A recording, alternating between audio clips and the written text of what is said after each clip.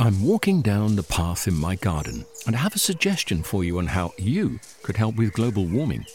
With a large lawn, I found a simple way of making a big difference. I sold my ride-on mower and bought a top-of-the-range Cress robotic lawnmower. It runs off rechargeable batteries and uses cutting-edge technology to mow and maintain a lawn this size. The petrol mower has gone, and with it, the emissions. I actually don't know why I didn't sell the ride-on sooner. With the Cress robotic lawnmower, the lawn is actually looking better. The tiny grass cuttings fall into the grass roots, helping to fertilize the grass. And the family doesn't have to put up with the noise and fumes from the ride-on. And I've freed up more of my time to spend with them and in the garden. It's an easy step, and you could also be making that change today. Ask for Cress in your local garden machinery dealer, or visit cress.com.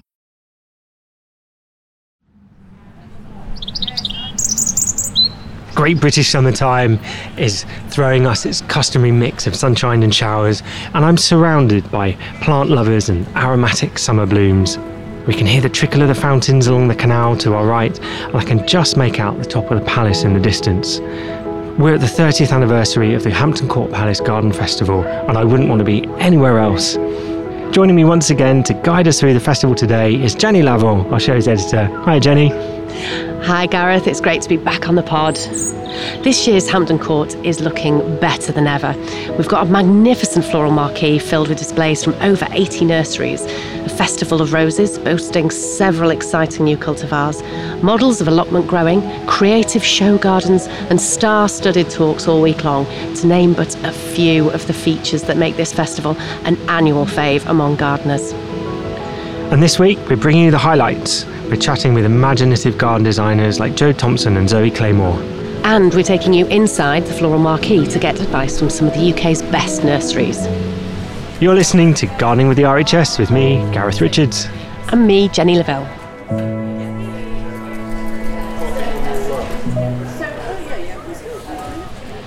There's been quite a shift in recent years, moving from more formal, stately designs to ones that are practical and put sustainability at the forefront. We've definitely come a long way from the early 80s, when Chris Baines, a recent podcast guest, created quite a stir by debuting a wildlife-friendly garden at Chelsea. And in that vein, this year at Hampton, Jo Thompson and Kate Bradbury have designed the RHS Wildlife Garden, which helps our mammals, bugs and bird life find food, water and shelter.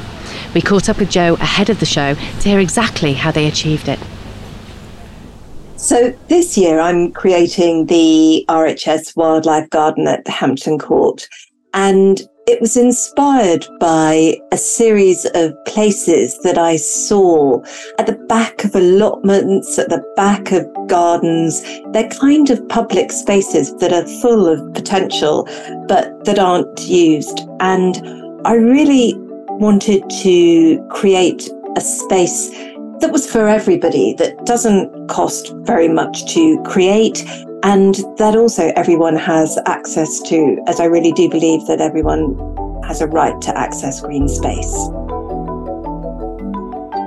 So the garden is a tree-lined space, really, and what goes through it is this idea of a disused railway track. And it's the kind of, the most industrial of looking areas in a sense. But what I wanted to do is kind of make that more beautiful and make it more friendly to wildlife. This is the RHS Wildlife Garden. And so we've got trees, we've got found objects, there are railway tracks, there are pieces of machinery. And amongst all these elements, there are planting associations, there are groups of plantings, there are wildlife habitats, there are dead hedges, all sorts of elements that people can get ideas from and take home with them and reproduce them in their own spaces, whether it's their own gardens that they might be reproducing these ideas in, or even, one of these found spaces, of which there's so many around in this country. Some of the plants that benefit wildlife include a lot of the trees and the shrubs. So we've got Crataegus, we've got Betula pendula. There is Sambucus nigra, which is elder, Corylus avellana, hazel, viburnum. So we've got native and near native trees and shrubs. We've also got buddleia, good old buddleia, which, as we know, the butterflies love. There are herbs such as oreganum, wild marjoram, and also achillea. So all of those things are good for butterflies, actually. And then a few other of the key plants we've got are Aronia melanocarpa, which has berries which are really good for browsing birds and mammals. We've also got a rose in there, which may come as a bit of a surprise. We've got Rosa ballerina there, which is a lovely repeat flowering rose with single flowers. And these single flowers are the thing that we need to look for when we're looking for plants that are best for pollinators, because they can get into those single flowers much more easily than they can a really sort of full flower. So in this garden, beyond the plants, there are other features which benefit wildlife. We've got habitats, for example, which don't necessarily need to be untidy piles of sticks and stones. We can have those, but we can also have things that are visually interesting and sculptural. So we've created habitat tripods. We've got stone piles and log walls that provide the nooks and crannies that insects really love to get into. And these are really easy to create. We also need water in a garden that's going to attract wildlife. So this water feature is going to be really simple. It's kind of just a sort of dish in the landscape there, which you notice as you walk by. Back in 2019, I created the BBC Spring Watch Garden with the RHS at Hampton Court. And in a way, we see this garden as a kind of continuation of the ideas that I was introducing there. And it was really exciting to talk about things like the benefits of long grass and leaving your grass to grow rather than cut it, having clover lawns. And actually, as I said, that was sort of 2019, and things have really moved on since then. And one of my big ideas then, which I wanted to bring back now, was this idea that a wildlife garden does not need to be that untidy, messy garden that comes to a lot of people's minds when as a designer, I talk about attracting wildlife or having wildlife corners, and people do jump to this idea of kind of like weeds and mess. And what we're trying to show is that log piles can be beautiful, dead wood, dead hedges almost can be beautiful and sculptural, and there will be looser, untidier parts of the garden in sort of nooks that you don't see straight away, but there will also be groupings of beautiful flowering plants that, as well as benefiting the pollinators, the wildlife, everything there, is also going to be sort of visually benefiting to us as the custodians of this space. So something for everyone, I'd say. So we're here by the RHS Wildlife Garden, sheltering from the rain under one of Hampton Court's beautiful historic lime trees. And I'm with Jo Thompson, the designer of the garden. Hello. So Jo, how are you feeling now it's finished? Delighted, relieved, all those usual feelings that you have when you finish this garden that you've been thinking about for months and brought it into reality. And I'm really pleased with it because it demonstrates all the things that I had in mind as far as obviously creating this magnet for wildlife, and it really is buzzing with wildlife at the moment. There are butterflies there are bees, there are all sorts of things going on. It was absolutely remarkable. When I first got to the garden, I saw you've got the Betonica, is it Humalo, the variety? Yes. So it's a cultivated variety of a native wildflower called Bethany, and it's covered in these small skipper butterflies. I've never seen so many. It's a real testament to the wildlife value of the space. Absolutely. I mean, that particular plant, that along with Verbena, Hastata and an Anthemis have been a skipper magnet. They all hang, they've been hanging out on those plants since they arrived. It's like, the word went round, obviously. And I keep thinking there'll be nothing left for them, in terms of pollen and everything. But it's really great. And it just shows, what introducing a few ornamental varieties can do within your garden. You can really increase the biodiversity by choosing carefully some of those ornamental varieties of different shapes with flowers of different shapes. Fantastic. Thank you, Jo. Thank you, Gareth. Here at Hampton, we're amongst the top growers in the UK. Earlier we had a wander through the floral marquee to speak to them about their amazing range of plants on display. My name is Paul Dibley. I'm from Dibley's Nurseries. We specialise in houseplants. We have Streptocarpus, which is one of the things we mainly grow, and we're very well known for those. But we also have lots of other unusual houseplants as well. So Petrocosmias, Chimneys, Begonias, Coleus. So things that people probably remember from the dim and distant past but don't grow very often these days. Streptocarpus are probably the easiest flowering houseplants you'll get. So they flower from the spring right through to the autumn. So good 6 months of the year. Some varieties like Crystal Ice will flower 12 months of the year, in fact, in the right position. So they just keep on coming and coming, and they just last year after year.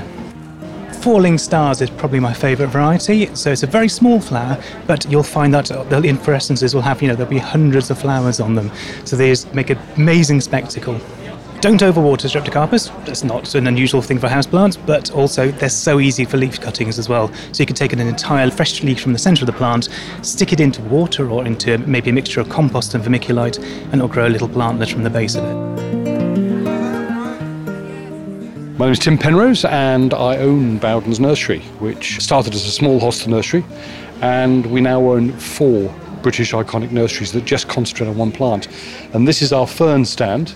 We bought the award-winning business of Martin Rickard's ferns. Martin was a legend at Chelsea Flower Show. He had 10 golds in a row, and we've continued the theme with ferns, but because it's the 150th anniversary of Around the World in 80 Days by Jules Verne, that iconic novel, we decided to have a hot air balloon basket land, and thankfully we've also got Phileas Fogg's original luggage there, which is quite amazing, quite extraordinary. But it blends in nicely with the ferns. It gives a different bit of structure, a bit of texture, and it's always nice to have something to talk about. So this is us at Hampton Court. My wife, who is the hosta grower, she says that ferns are all just green, but I say they're all very different types of green. And the textures, you go from a magnificent, huge Dixonia antarctica with huge, enormous fronds to a very small adiantum with leaves that look like they wouldn't survive a winter, but they're totally hardy. They're fun because they're not flowering plants, of course. They just spread by spore. And I find them very interesting. There's something like 20,000 species of ferns before you even start getting into the varieties. And it's something that I enjoy. I enjoy looking at ferns. I enjoy building stands with ferns. And now I've got my children with me. They're making it a lot easier. So ferns generally don't want to dry out. There are ferns that will do really well in dry shade. If people are going to buy ferns, I would always say try and buy a fern with an AGM, an Award of Garden Merit, because they tend to be easier. The Dryopteris species are a lot easier, and they'll do very well in dry shade. But they really only want some water to grow, and they'll give you pleasure for many, many years. I mean, some of the ferns like the Polystichum polybletharum, the green one on the corner there, the Japanese tassel fern, it's got an Award of Garden Merit. It's easy. It will be evergreen in your garden. Some of them look a bit scruffy in the winter, so they might be wintergreen. But ferns, I think, are making a bit of a comeback. But then I would say that. My name's Dave Tite.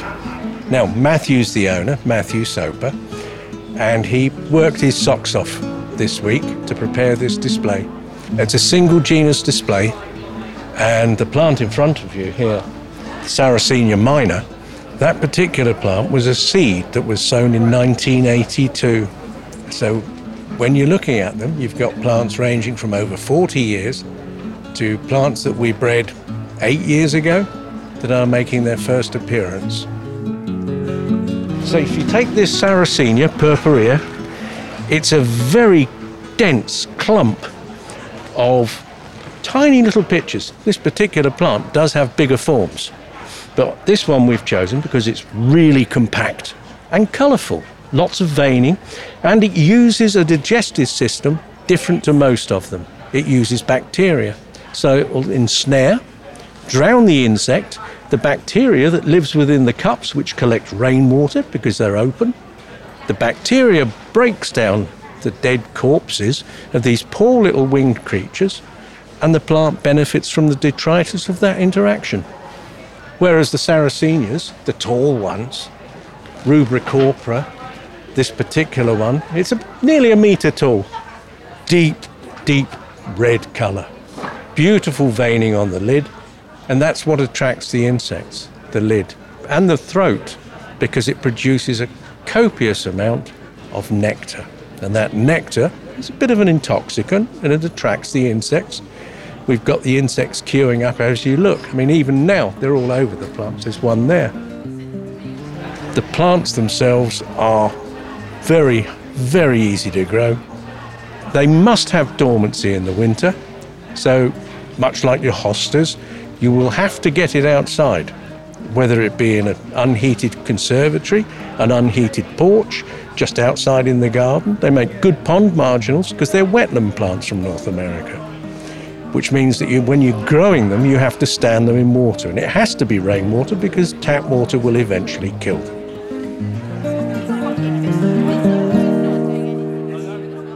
For me as a gardener, it's just the most amazing thing having all of these nurseries in the same place, because you can talk to the people who spend their lives growing these plants, and it really gives you the best chance of success with the absolute widest range of plants you can imagine.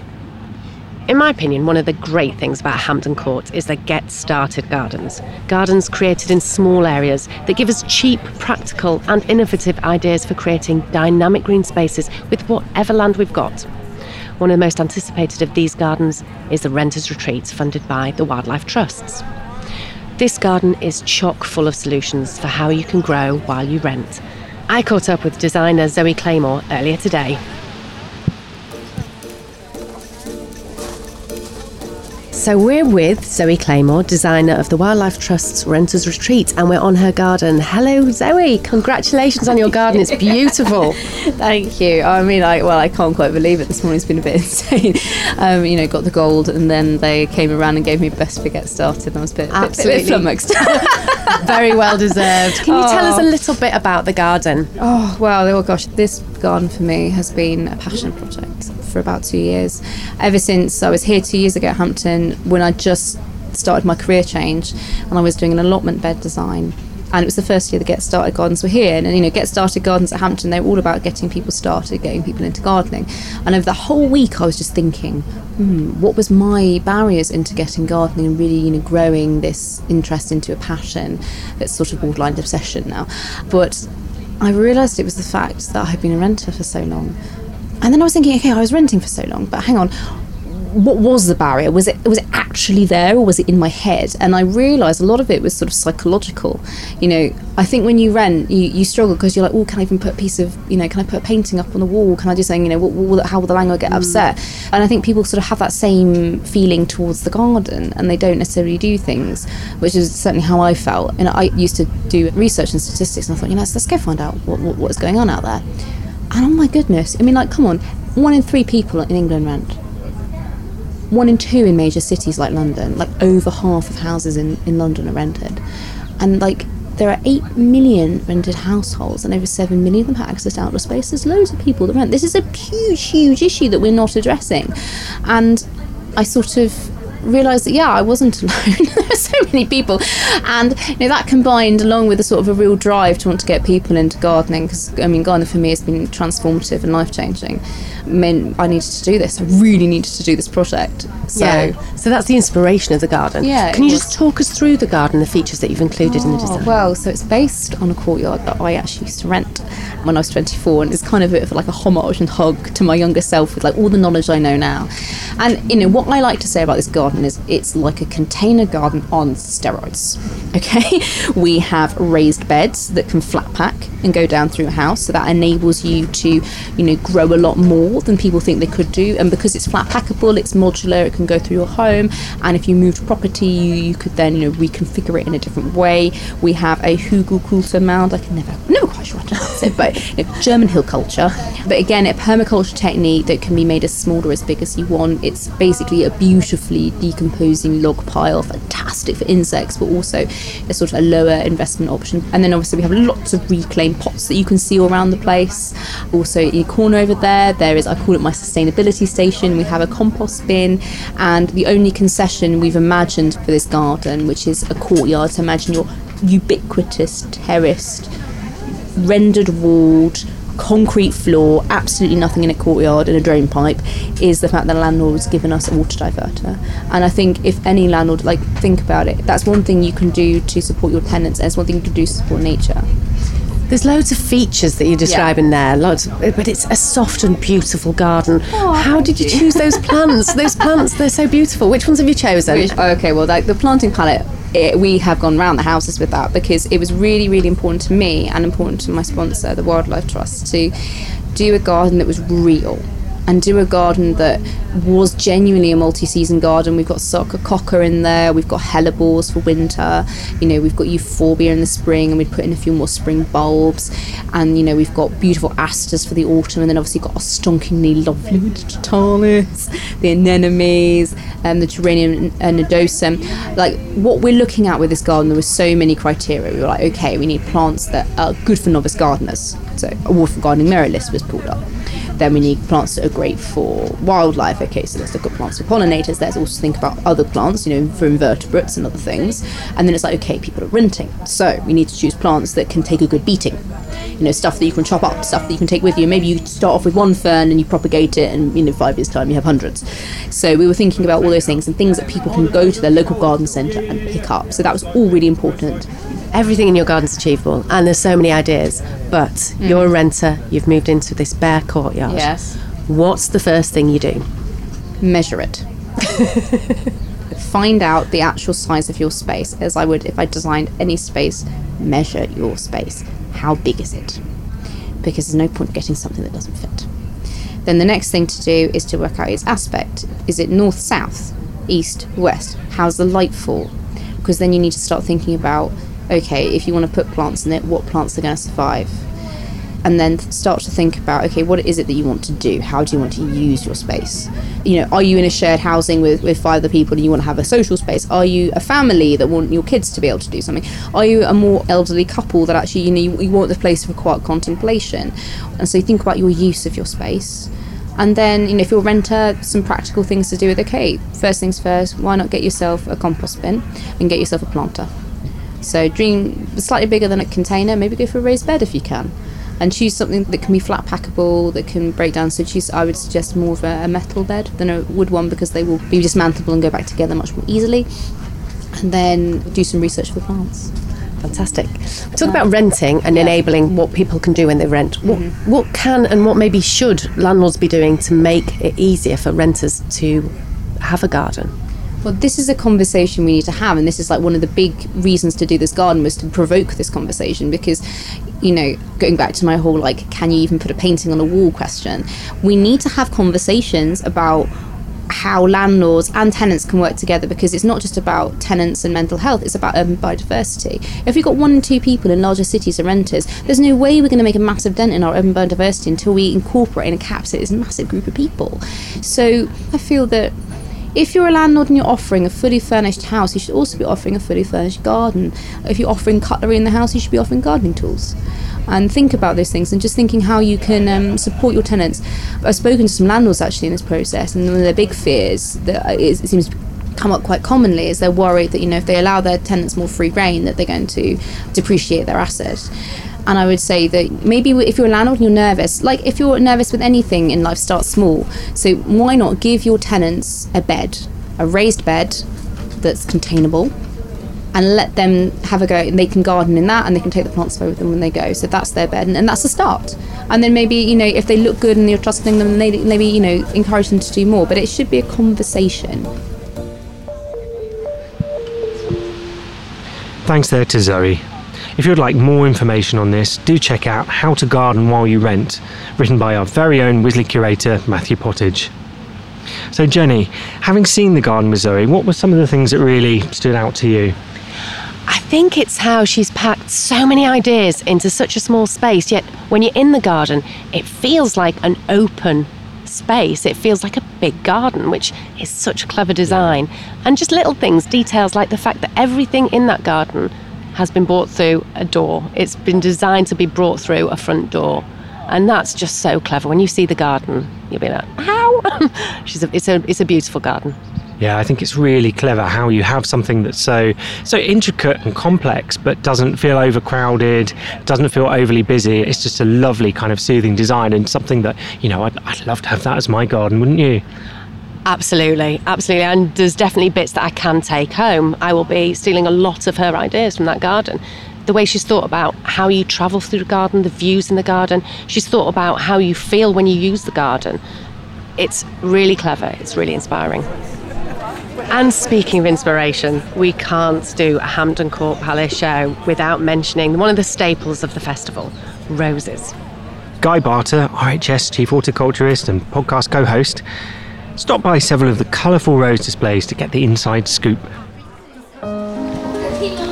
Well, we're here in Hampton Court Festival 2023 and we're standing in the rose tent, and there's a lovely scent of roses on the air, and we have the very great pleasure of standing in front of the lovely, beautiful and fragrant rose stand of David Austin Roses, and we're speaking to Kirsty Fleetwood.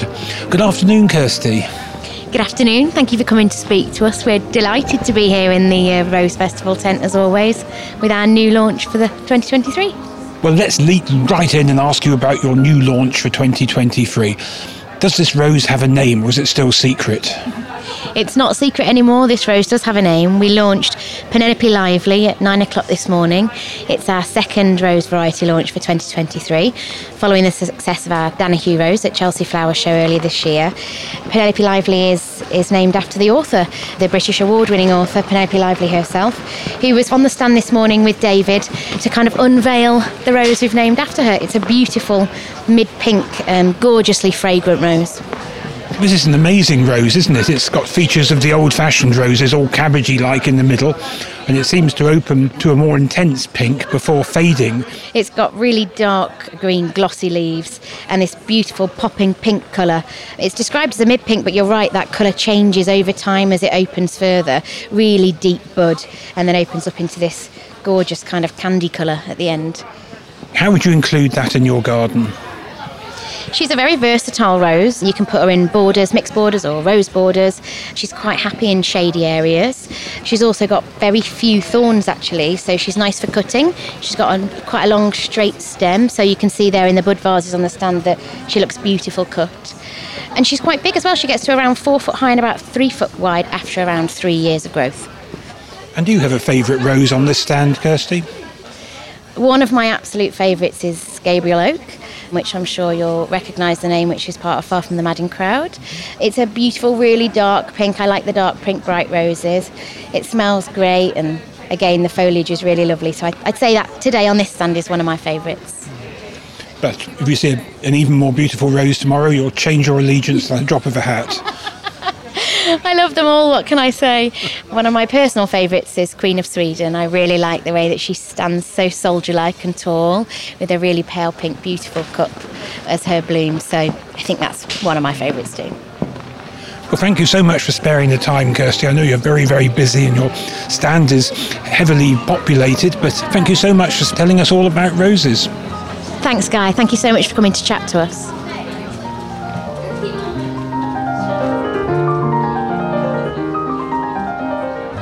Now we're standing in front of the Harkness Roses stand, another stand covered in gorgeous roses, and we're lucky enough to be able to ask about these roses, and we can ask Philip Harkness. Hello, Philip. Thanks for talking to us. Pleasure, Guy. Can you tell us a bit about your display here, how you put it together and what roses you chose? Yeah, certainly. As is our wont when we're breeding and exhibiting roses, I've got a complete mixture. So we've got single ones with 5 petals, which are wonderful for the beneficial insects and the bees. And we've got ones with complex flowers from 5 petals up to 90, 100. Of all these lovely roses on your stand, do you have any favourites? I breed all these roses, and to have a favourite rose would be akin to having a favourite child, and I'm just not capable of that. It would be quite difficult to have a favourite rose when you're breeding roses, because you'd always be trying to breed one to look like your favourite, I should imagine. And then you have too many of the same. Yeah. So maybe I should start breeding ones I don't like. Yes, that's a lovely rose at the end, the single pink. This morning, that's one that's in the Rosa Persica line, so it's got the red eye which came from Halphemia persica. This one is absolutely gorgeous. It has an abundance of flowers. It makes a rounded shrub when it's mature. It will flower from the ground upwards. It will be 2.5 to 3 feet, or should I say 90 centimetres wide, 60, 70 centimetres high, and just festooned with flowers. It's absolutely stunning. Oh, it's wonderful. I mean, the Persica roses seem quite a new thing. Have they been around for many years, or is it something that's caught on recently? They originate from Halphemia persica, which is a wild rose found in Iran. It grows in the desert where it gets high daytime temperatures down to low temperatures at night. My father started breeding with that in the late 1960s, early 70s for its hardiness. We were looking at things that could cope with a difficult climate. It didn't give us what we were looking for hardiness and coping with different climates, but there are so many of these ones now that have got the red eye, which have come from our original breeding, and they're bred now in Belgium, Holland, UK, States, all over the world. Are there other roses that have risen in popularity in recent years? I think we're at a fascinating moment as far as rose is concerned. Certainly the biggest rise in popularity has been the single five-petalled ones, which are beneficial for insects. But the other thing we have is a very strange situation. If we get a customer who comes to us and says, I want something old-fashioned, I don't know what they mean, and different people mean different things. Some people by old-fashioned mean a hybrid tea that their parents or grandparents had in their gardens in the 60s or 70s. Some people mean something that is historic and is replicating the roses that were around in Victorian times. But when someone says something old-fashioned, you have to establish what they think old-fashioned really is. And I suppose that some people want the old-fashioned kind of look of the roses that were in Victorian times, that Josephine planted in her garden in Paris, and they don't want all the hassle that comes with it of only flowering once and having to fight off disease and things. Disease is absolutely key. In 1994, which is quite a long time ago now, nearly 30 years, I made a decision that we would stop using all fungicides in our rose breeding program and our trials. And because of that, we have focused very much on disease resistance, or even the ability of the plant to cope with and live with and overcome disease. Because I cannot stand here ever and say this rose will be 100% disease resistant. You can't say that. Grow it under stress and it will get disease, just the same as you or me. So you and your rose breeders go out into the fields, you identify the ones that are least affected, and you breed from those. Absolutely. You use those and you find out how you get that disease-resistant gene into the colours you want, the flower shapes you want, the perfume that we want, and we have to get all of the characteristics melded together. And life and nature are not perfect. Everything in life is a bit of compromise. If you get 80% of what you're looking for, I think you're doing well. Because the one thing I don't want to do, I had this discussion with a rose breeder here with David Austin earlier today. The one thing we don't think we could ever breed is the perfect rose, because there's no such thing. Well, I certainly won't disagree with that. Thank you very much, Philip, for sparing your time and speaking to us. It's been really informative. It's an absolute pleasure, Guy, and thank you. Thank you, Guy, for taking us along with you. Well, what a show it's been. So what have been some of your highlights, Jenny? The gardens have really shone for me, I think, at Hampton. The features were amazing. Carol Klein's garden just took my breath away. What an incredible design. Those beautiful purples. So much wildlife crawling all over her garden. It was alive. It literally was buzzing, wasn't it? Yeah, it really nuts. was. And to go from that beautiful seating area through a woodland and then into this productive veg patch, so ambitious, and she really pulled it off. Absolutely. It was just so seamlessly woven between all the different areas, and that's something that I've picked up on in some of the other gardens. For example, the America's Wild garden. You had all those different areas, like representing, say, a prairie part of the United States, and then an arid part, and then a wooded part, and they just flowed together, didn't they? It's such the beauty of Hampton Court that you can walk through the gardens. Walking through the wildlife garden was beautiful. Walking through, also, like you say, the America's Wild garden. What an achievement. And then Tom Massey's garden. You're really taken on a journey, and that is a literal book coming to life. I found that breathtaking. I think we should go to Tom Massey's and go and take some notes. Let's go steal some of his plants now. Let's go get some of that time. Well, that's about it for today. If you aren't able to make it down to Hampton Court in person, you can still follow along from home. The BBC have a number of TV programmes covering the show, and you can find details and wonderful photos of all the gardens and exhibitions, plant lists and competitions on our website at rhs.org.uk/Hampton. And before you go, a few congratulations are in order. It was just announced that Inspired Earth Design won Best in Show for their America's Wild Garden, and Zoe Claymore won Best Get Started Garden for her garden, the Wildlife Trust's Renters Retreat. That's all for now. So from me, Gareth Richards. And me, Jenny Laville. Goodbye, and thanks for listening.